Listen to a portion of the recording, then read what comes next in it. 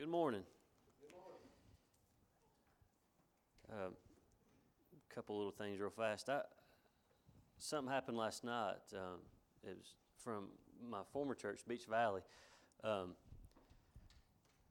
Chuck, did you hear about that? Chuck Davis, he was a police chief up at Seven Devils. His son-in-law was killed on a four-wheeler last night. His name is Daniel Taylor. It's Daniel Davis that y'all went to school with. It's his brother-in-law. So it's very tragic. Very close to that family. He had some issues while I was down at Beach Valley, and prayed him through, and really admired him and his family a lot. And his son is Paisley's age.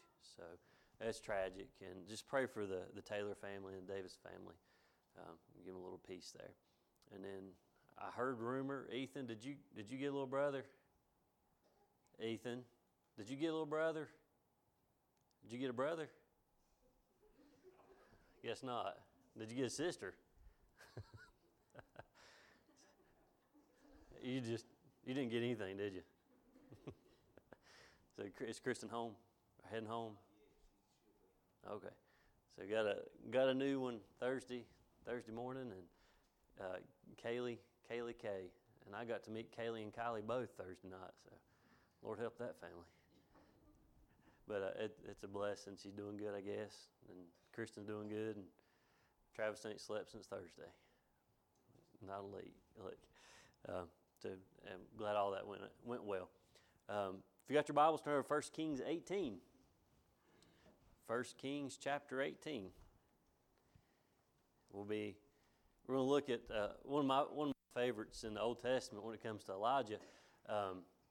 He's done a lot of great things, but I love this where he stood up. He done something that a lot of people have an issue doing, and he stood up to the world. He didn't just stand up against a false god. He stood up against the world and 450 of the false prophets. But he was a man of God. He was a great man of God. And I love this morning. We're going to look at this event, this great event that took place on Mount Carmel. So there's two great things happened. One great thing that we know of took place at Mount Carmel, and this is what we're getting ready to talk to, where Elijah called down fire. The second great thing, and it's going to happen at Mount Carmel, is the fact that that's probably the mountain that when we return with Jesus, when we go to the Battle of Armageddon with Him, when He speaks and slays them all, Mount Carmel is where He's going to come back, where we're going to come back with Him. When we descend back down from heaven on our white horses and our white robes, and we're all dressed and we all look alike, and we're going to go win this battle, Mount Carmel is where it's going to take place. That's where we're going to land, and we're going to head out through that valley real fast, because Megiddo, that valley, is right below Mount Carmel.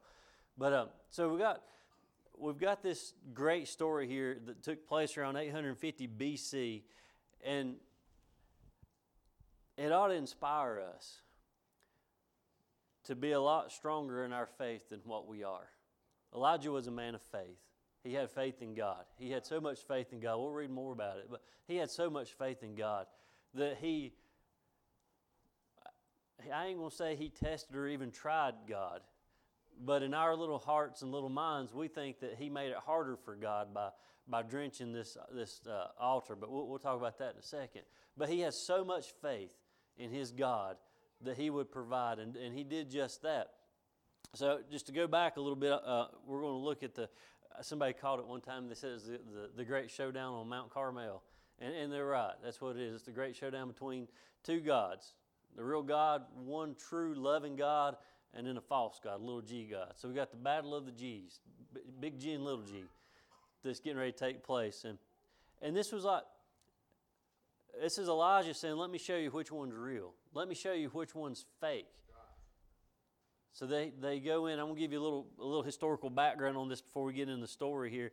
A civil war had broken out in the kingdom of Israel, and it was split. So you got northern Israel, and they had a slew of corrupt and just really bad kings.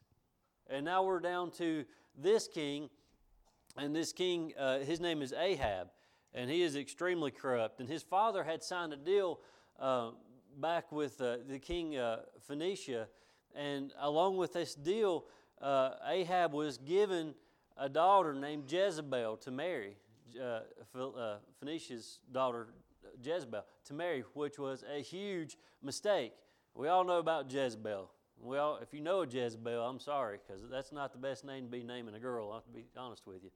And there's a lot of churches, and y'all may have heard this before, but there's a lot of churches in this world right now that can't grow, and they have a spirit in them, in these churches, and it ain't the Holy Spirit. And there's something in the Bible, it's called a Jezebel spirit that goes on in these churches, and it's a corrupt spirit. And that's what Jezebel was a corrupt person, a corrupt queen.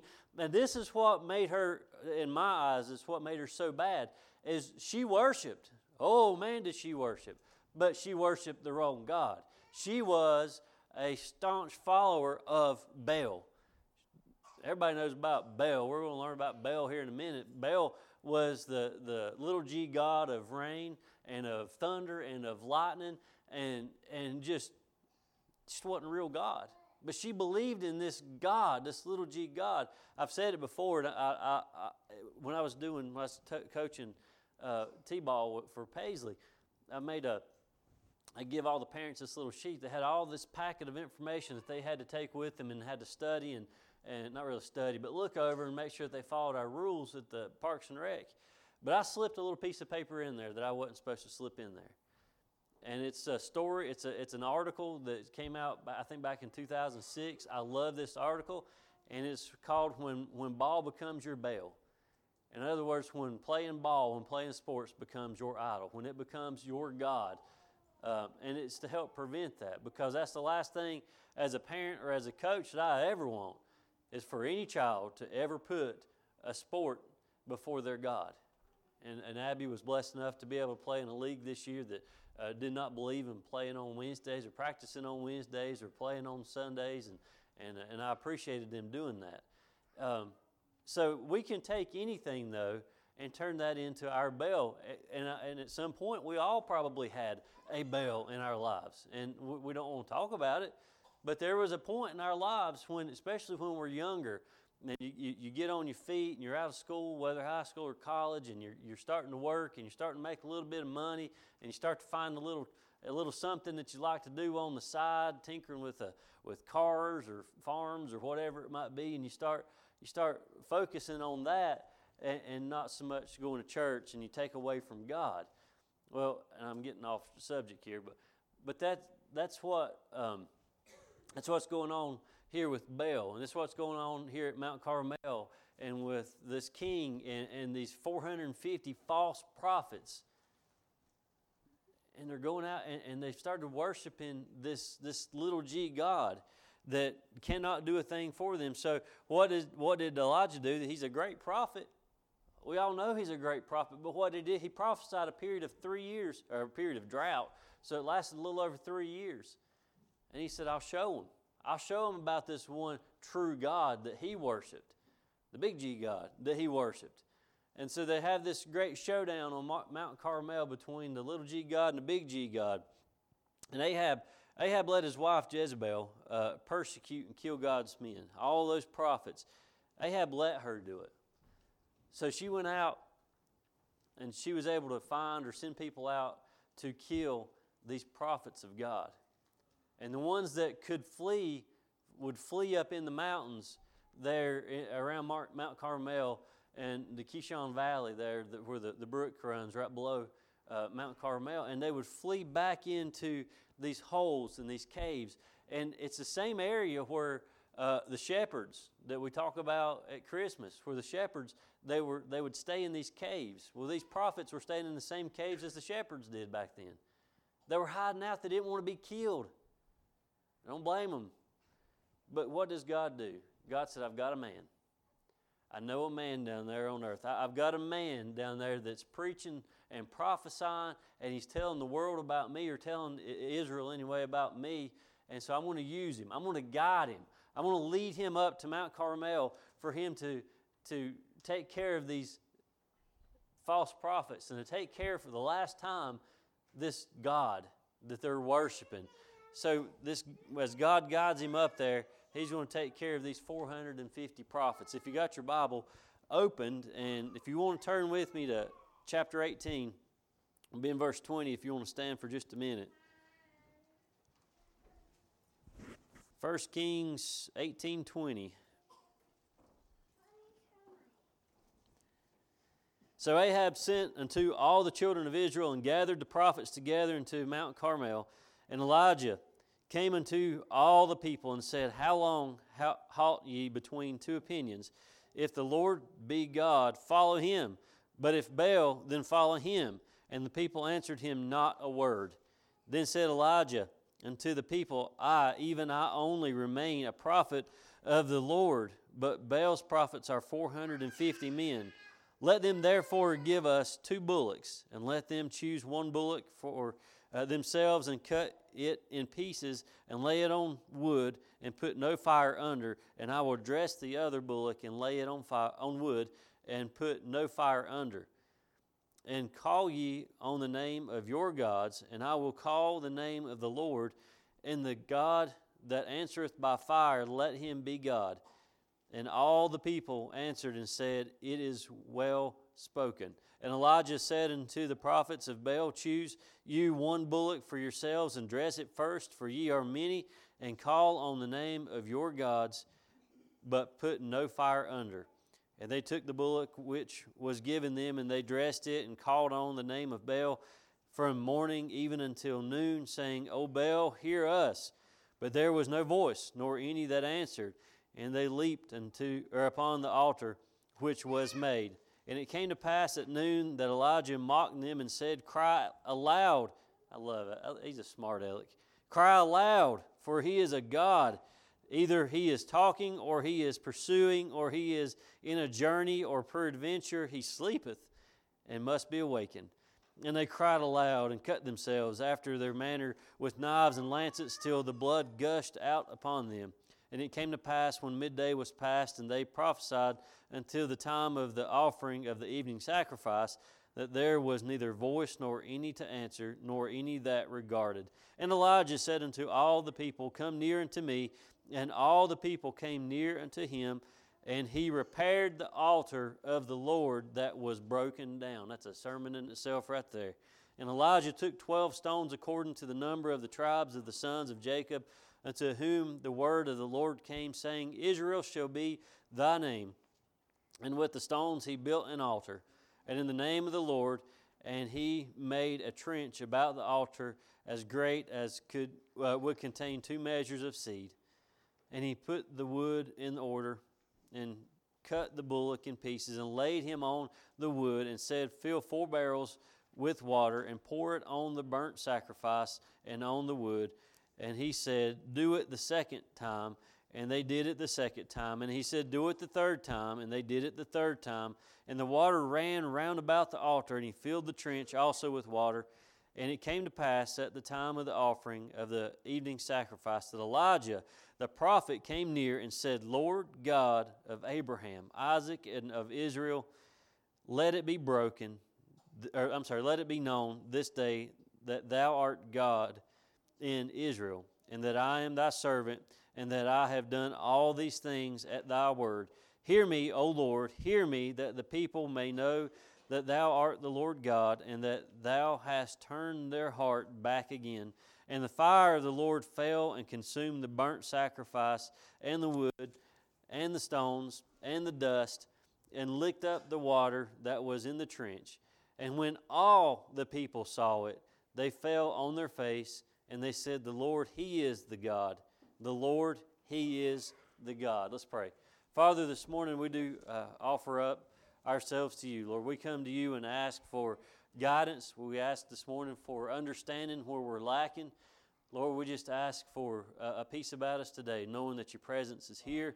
And Lord, we feel you this morning. We thank you for your blessings this week. Lord, we thank you for, Lord, just thank you for allowing us to understand in our hearts that you are the one true God. Lord, you've showed us through your word, you've showed us physically here on earth how you can bless us and how you can use us and how you love us, and we thank you for that. Father, I'm thankful that each person here today, Father, has that relationship, has that peace in their heart, knowing who you are and what you can do for us. Lord, allow us opportunity to share it with others.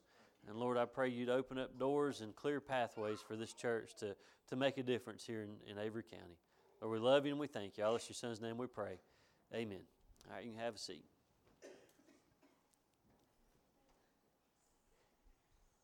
Now we start with Elijah challenging the people over in verse 21 to choose a side, to take a side.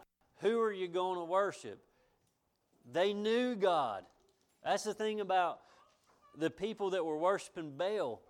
They knew who God was. The whole time they knew who He was. They just hadn't quite made their mind up yet. They didn't know if they wanted to serve the one true loving God, or if they was going to, ride the coattails of the other people. And I mean, you think about it. You got one man preaching God, and then you got 450 prophets preaching Baal.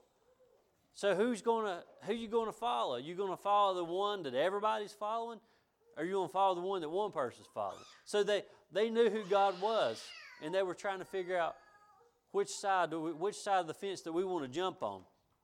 It's not that they were against God by no means, but they really just wasn't sold out yet on God. Now, over in Matthew 6:24, it says, "No man can serve two masters, for either he will hate the one and love the other, or else he will hold to the one and despise the other. You cannot serve God and mammon." That's New Testament stuff. But God and Jesus there was telling us, you can't serve two. Who are you going to serve? You going to follow Baal, or you going to follow God? When me and Abby went out to Dulce, New Mexico a few years ago to do that revival, that was the hardest part for me. It's easy for me to stand here in this church and to preach Christ and Him crucified, because that's what you believe and you ain't got no other beliefs. But when you go on an Indian reservation, they're going to hear you. They're going to hear all about Jesus. But what they're going to do when they leave there is they're going to go over and they're going to smoke the peace pipe around campfire with the medicine man, and they're going to worship their deer and their eagles. But Jesus Himself said you cannot do that. You cannot serve God and mammon. You can't worship the two of them. Elijah, the same thing. You can't worship the two. Pick one. Pick a side. Get off the fence. And He's really saying you need to pick my God, because I've got the real God. I've got the real deal on my side. Yogi Berra said one time, not Yogi Bear, Yogi Berra, the baseball player, said one time, I ain't quoting cartoons. he said one time, I love this quote. He's got some great quotes, but he said, now listen to it. Listen to what he said. If you come to a fork in the road, take it. That's all he said. If you come to a fork in the road, take it. He said, take one. Now, he doesn't say which one to take. He just says, take one. When you come to the fork in the road, take it. Pick a side. Because what happens if you don't pick a side? You're going to stand in the middle of that fork until you die, probably. Pick a side. And that's what Elijah's trying to tell him. Pick a side. Get a side. Get off that fence. He said, just choose a side, folks. Just choose a side. His heart's desire was for them to choose his side, God's side. But he didn't know what was going to happen. And so it reminds me a lot of what Jesus said to the church of Laodicea. Over in Revelations 3:15, He said, I know thy works, that thou art neither cold nor hot. I would thou wert cold or hot. So then, because thou art lukewarm and neither cold nor hot, I will spew thee out of my mouth. God doesn't like lukewarm walks. He doesn't want us to be walking in lukewarm faith. God wants us hot. God wants us to be serving it. He wants us coming in hot everywhere we go. He wants us to be hot, not cold, not lukewarm. He said, I want you to be hot. So these people that are following Baal we'll call them lukewarm, because they really just don't know what they want yet. They hadn't decided what's going on. And so Elijah, he calls the coin toss and he defers it over. The other team's they're going to receive the kickoff now. He's going to start this thing out right. Both God and Baal are supposed to be able to control thunder. They're supposed to be able to control lightning, and they're supposed to be able to control rain. So he's going to turn them loose and say, all right, here you go. You guys start. He says, you got many prophets. You got many more people than me. It's 450 50-1. So you guys start first. Build your altar. Kill your bull. Cut it up. Put it on that altar, but don't you dare light one fire, not one spark is to hit that thing. He said, I want your God. I want your God to send down fire. I want your God to send down the lightning. I want your God to send down rain. I want to hear thunder from your God. Didn't happen. Didn't happen. They prayed and they prayed and they prayed, and nothing happened. Verse 26 says, and they took the bullock which was given them, and they dressed it and called on the name of Baal from morning even until noon, saying, O Baal, hear us. But there was no voice, nor any answered. And they leaped upon the altar which was made. So the false prophets, they get louder and they get wilder. So they're trying to make a big show out of this thing. It sounds like some churches I know. I've been to one or two of them too. There really ain't no spirit there. But they like to get loud. They like to make a show out of it. Since the Lord ain't in it, they're trying to draw their attention off of what's going on. And so they're going to get loud, and that's what they're doing. They're doing their little chants and their dances and all that stuff. And then Elijah, he gets a little smart with them, says, hey, I think your God's asleep. Get a little louder. I think your God's taking a nap. Why don't you shout just a little bit louder? See if you can't wake him up. Startle him a little bit. Didn't work. They got a little louder, but it didn't work. They screamed and they danced. They even cut themselves trying to get Baal's attention for 3 more hours. But still, no more answer. Now, if you look over verse 29, I like to call this the Trinity of silence here. And it came to pass when midday was past, and they prophesied until the time of the offering of the evening sacrifice, that there was neither voice nor any to answer, nor any that regarded. They got nothing. They got absolutely nothing. Why? Why did they get nothing? Because they was praying to nothing. They was praying to nothing. Baal wasn't real. Baal's false. He's fake. He is a fake God. Another great prophet, Jeremiah, once heard about idols over in Jeremiah 10. He said, they are upright as a palm tree, but speak not. They must needs be born, because they cannot go. Be not afraid of them, for they cannot do evil. Neither also is it in them to do good. They're fake. That's just like them going over to this porta pulpit here and praying to this thing. It's not real. You ain't going to get nothing out of it. You go to that table, and you can pray to that table all you want to. It ain't real. It ain't real. You ain't going to get nothing out of it. I'm going to read again. Jeremiah 10 says, they are upright as the palm tree, but speak not. They must needs be born, because they cannot go. Be not afraid of them, for they cannot do evil. Neither also is it them that do good. That little podium right here, it can't do squat for me. I can pray to that thing all day long. The only thing it's going to do is fall apart if I don't quit. I can pray to that thing, and it says it can't hurt me. Jeremiah says, this thing can't hurt me unless it falls on my toes, or it can't do good for me. That table can't hurt me, and it can't do good for me. Those pews can't hurt me, but it can't do good for me. Jeremiah says it's fake. There's only one God. You pray to that God ain't going to hurt you, and that God's going to do good for you. Because that God, our God, He loves us. He truly loves us. And that's what Jeremiah's saying. That's what Elijah's trying to tell him. Now, I'm guessing, and I'm hoping that none of y'all have a statue of Baal in your home. Please say no. I don't want anybody to have a statue of Baal in your home. But we all have idols. Believe it or not, we all have idols. You can sit there and say, I don't. And you may not worship it above our God, but we all still have idols. There's something there that we like to go to in our spare time that it pulls our minds off of everything. Takes our minds off of church, takes our minds off of God, takes our minds off of family, takes our minds off of friends. It takes our minds off of things. Well, a lot of times when you do that, when you get a hold of that idol, then it's going to get a foothold in your life, and you'll make it an idol. You'll make it something bigger than your God. You'll start worshiping it and focusing on it. An idol is anything that substitutes for God. Anything we worship ahead of God. Anything that gets first place in our life, that is God. And that's a little g God. So we've got to be careful with that. It could be the status in the eyes of others that people see us, and that we may latch on to that. It could be pride in never being wrong, which is none of the guys in this church. The women laughed. Some people take pride in that. I'm always right. I'm never wrong. And they hang on to that. And they can make that their idol. Could be clothes we wear. Could be TV that we watch. Could be it could be anything. Cars we drive. It could be anything.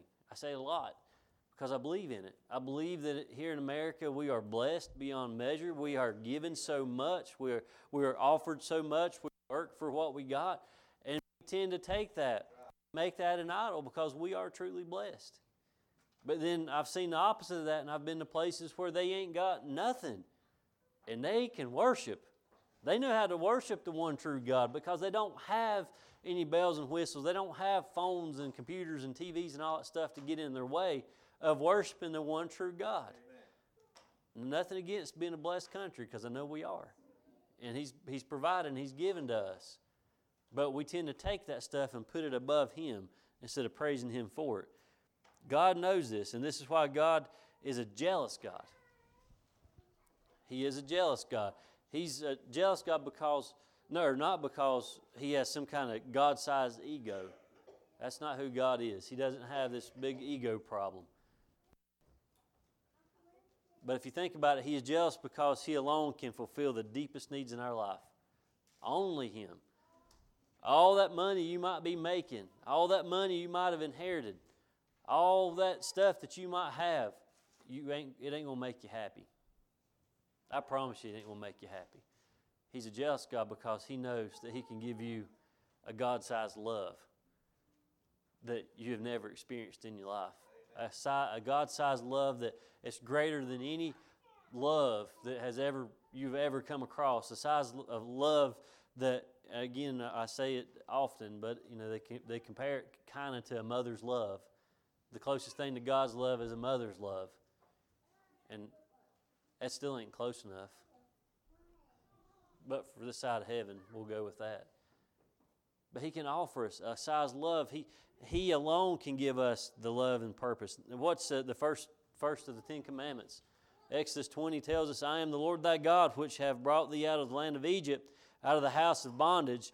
Thou shalt have no other gods before me. Thou shalt not make unto thee any graven image or any likeness of anything that is in heaven above, or that is the earth beneath, or that is in the water under the earth. Thou shalt not bow down thyself to them, nor serve them, for I, the Lord thy God, am a jealous God, visiting the iniquity of the fathers upon the children unto the third and fourth generation of them that hate me. God wants all of us, not part of us. He has given us all of Him. And in return, we need to give Him all of us. Every drop of us, 100% of us, needs to go back to Him. And I think these people following Baal, worshiping Baal, they just didn't get it yet. They were giving our God a little bit and giving Baal a lot. They just ain't figured it out yet. Elijah says it's time to get off the fence. He says it's time to choose a side. It's time to go. It's go time. Church, are you ready to choose God and to put Him first in everything? And that's a big question. That's a huge question. Are you ready to choose God and put Him first in your life? Make Him first. Make Him top rung on your ladder. That's a big question, and that's a lot to ask, I know. But are you ready to make God your God and give Him all that you can? Because He gave us all that He can. He's given us everything. We ain't missing nothing. We need to give Him everything. Because right now, for some of us, He's missing something from us. I don't know what it is, but He's missing something, whether it be worship or prayer or thanksgiving or whatever it might be, but He's missing something. He wants 100% of us. So, are we ready to make God our God? Are you ready to give Him your all? And let's move away from being lukewarm and let's move into being on fire. Let's move into being hot for Him. That's what He wants. The second thing, look how dependent Elijah is for God to come through. Look at how dependent he was. He had faith. My man Elijah, he has faith. That little mustard seed size faith, that's what he's got. He had so much. He was just immersed in it. He loved his God. He trusted his God.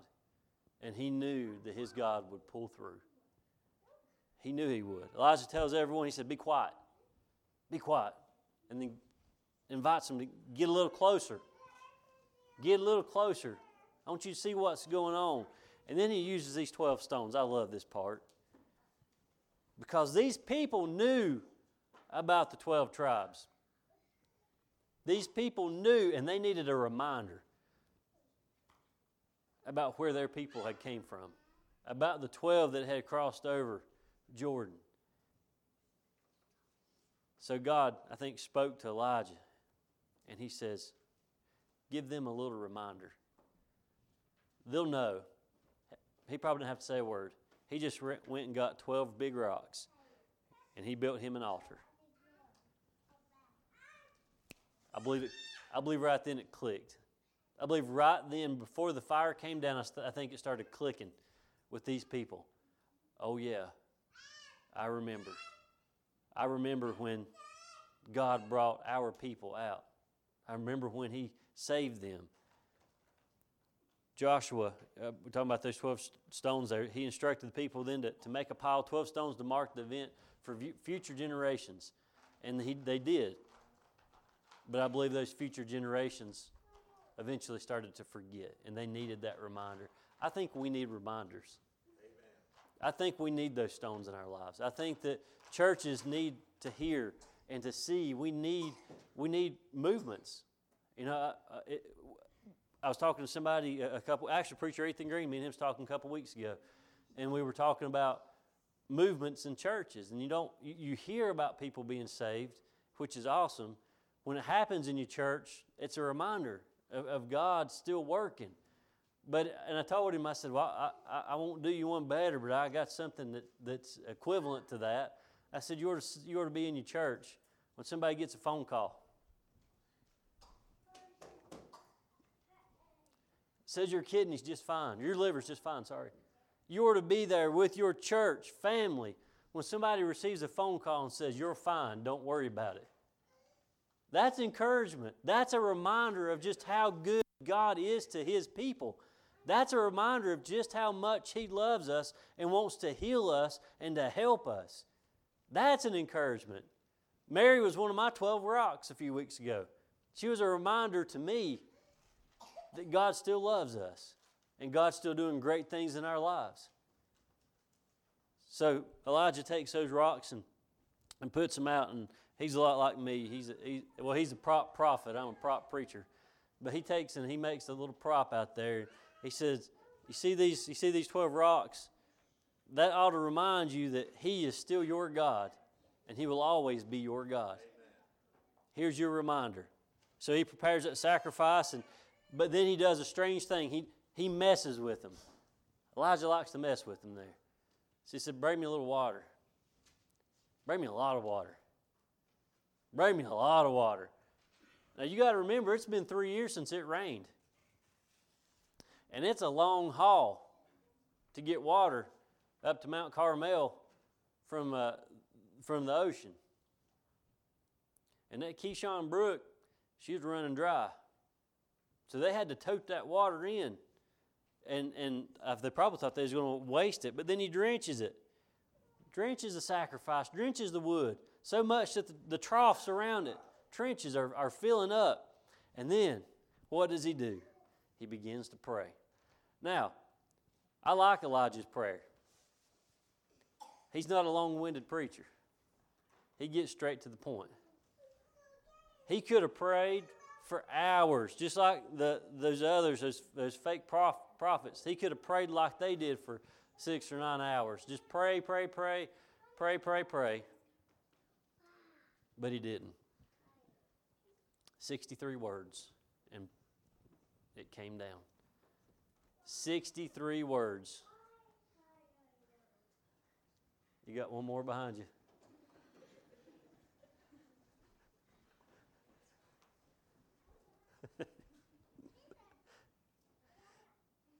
"63 words.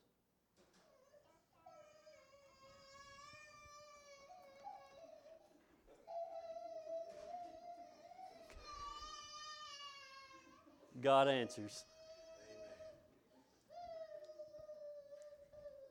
There's been times that we've got on these altars and we've prayed and we've prayed and we've prayed and we've cried and we've wept and we've trembled and we've got weak, and we'd say 630 words or 6,300 words or 6 million words and feel like nothing's happening. But God still hears those prayers. Elijah just says 63 words, and something happens. Something great happens. His God, my God, answers him, and he sends down that fire, and it soaks up, and it laps up, and it burns up that altar and that fire, or the bullock, the meat, and the wood, all of it. Think about that. What faith. Elijah knew his country needed a royal wake-up call, and this was it. This is what they needed. This is what they needed. He was a weak king. He's talking about Ahab. He was a weak king, and Jezebel was an evil queen. And they needed to straighten up, and his fellow countrymen, they're wavering between God and Baal. And all the prophets of the one true God are either in hiding or dead. So this country needed to wake up. It needed a great awakening. And it happened that day. They got woken up. They got to experience fire from heaven. It's a dark time, but Elijah is counting on God to come through. And we are in the same boat right now in our day and time. It is a dark time for us as Christians, as the church, as Americans. It's a dark time. Spiritually, we're living in a dark time. Now, I'm not looking for no rain. I ain't planning on building no ark because God said we don't have to do that no more. But we're still in a bad time, bad situation. When the church, when us as Christians become the minority, when decisions that are being made are not made through prayer, we're starting to see the effects of it. We're starting to see the downfall of the church. And they start compromising. I don't know if y'all are keeping up with what's going on in the Methodist church right now. It's not good. I don't like it. They're getting ready to split. They'll vote in May. Are you going to be a traditional Methodist church? Or are you going to be a liberal Methodist church? Are you going to support, when I say the liberal side of it, they're going to support the gay marriage thing. They're going to support abortion. And then the other church, the traditional, will not. They done messed up when they started letting women preach, but I ain't going there. I'll stay away from that today. But you know, that's what's happening in the churches. Folks, I'll tell you right now, it may happen to the Baptist church at some point. You never know. Methodists are falling. Lutherans done fail. Episcopalians are struggling. Catholics, I ain't going to talk about that bunch. But we're struggling. The church is falling apart. We're in a dark time. We need awakening. We need a great awakening. I've said it before. There's been 6. And I feel like when the 7th one hits, we're gone. We're gone. because, that's a pretty good number. I feel like when we get that seventh great awakening, that's the last time. That's when a great revival is going to spread across our country. And then He's going to call us home. He's going to give them one more chance to get things right with Him. Amen. I'm no prophet. I'm not prophesying up here by no means. I'm just saying that's what I think. What a better time to come back than after the seventh great awakening. I'm going to go on before I start chasing rabbits. God wants every drop of us. When Jesus was asked to name the greatest commandment, He answered like this. He said in Mark 12:30, He said, "And thou shalt love the Lord thy God with all thy heart, with all thy soul, and with all thy mind, and with all thy strength. This is the first commandment." So Jesus is telling us, give Him your all. With all thy strength, with all thy heart, with all thy mind. He said, give Him your all. Everything you got. Pour it out. He's done poured into us. I mean, He has absolutely poured in and filled us up. And every one of us will be sitting here this morning with our cup overflowing.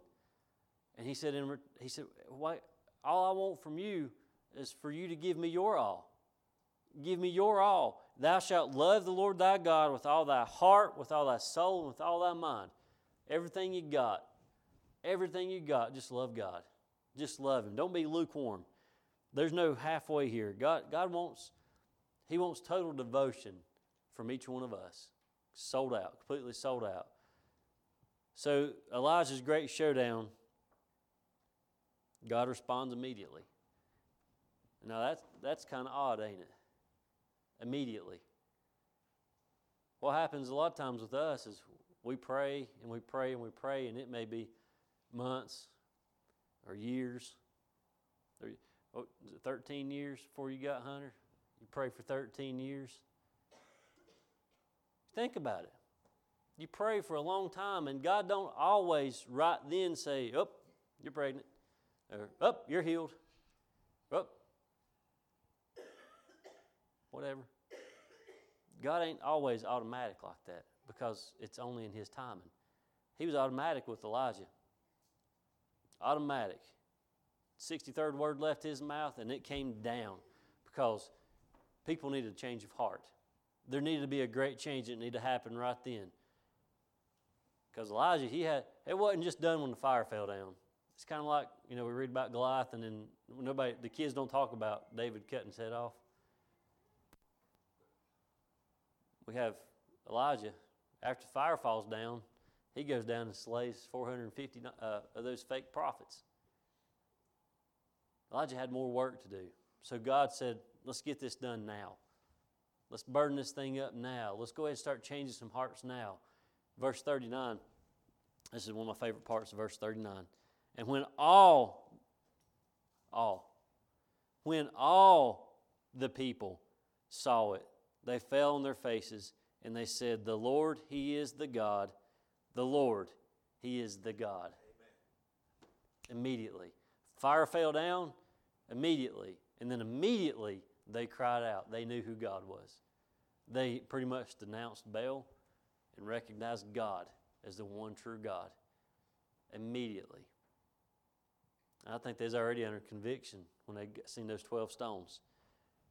And then what happens? Read on just a little bit further. God brings the rain. He sent the fire, and then He sent the rain. Even more for them to worship over. The God that saved their people purified and cleansed that altar, cleaned it up, because it was broken. It was a broken altar. And then He rewards them with rain after a 3-year drought. You may not have witnessed lightning strike from your prayers or fire falling down from your prayers before. Some of us have. Some of us have. But most of us have those experiences where we know God is real. We have our own fire falling from the sky moments, and we know God is real. And He wants to remind us of that. He's real. I serve a real God, a loving God. Not just the God of rain and thunder and lightning, but the God of peace and love and joy and happiness. Long-suffering God. That's who I serve, not a Baal. I ain't got no room for a Baal in my life. My heart's full of whatever God can put in me. So I ain't got room for nothing fake. I want the real deal. We need to hang on to those moments in our lives when we get in those droughts, because we all hit those droughts. We all talk about those storms of life that we're going through. Well, you know what? That's what a drought is. We go through droughts in our lives. We need to hang on to those moments when we hit those droughts and just remember where God sent fire sometime in our past. Kind of lit us up. Remind us of how good He is. We need those reminders. We need those. And I'll use Mary to the day I die. I mean, I couldn't think of a better thing to happen in church after a church service. But you know, we need those reminders of how good He is and what He can do for us and where He can pull us out from. God wants us to love Him and to freely choose Him. And what He wants from us, I'm going to close with this.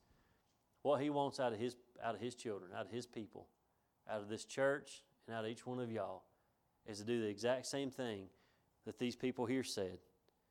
All the people saw it, and they fell on their faces, and they said, "The Lord, He is the God. The Lord, He is the God." That's what He wants out of us. True worship. Amen. And He wants us to say, "You are the God. You are the one true God." All right, stand with me. We're going to close out.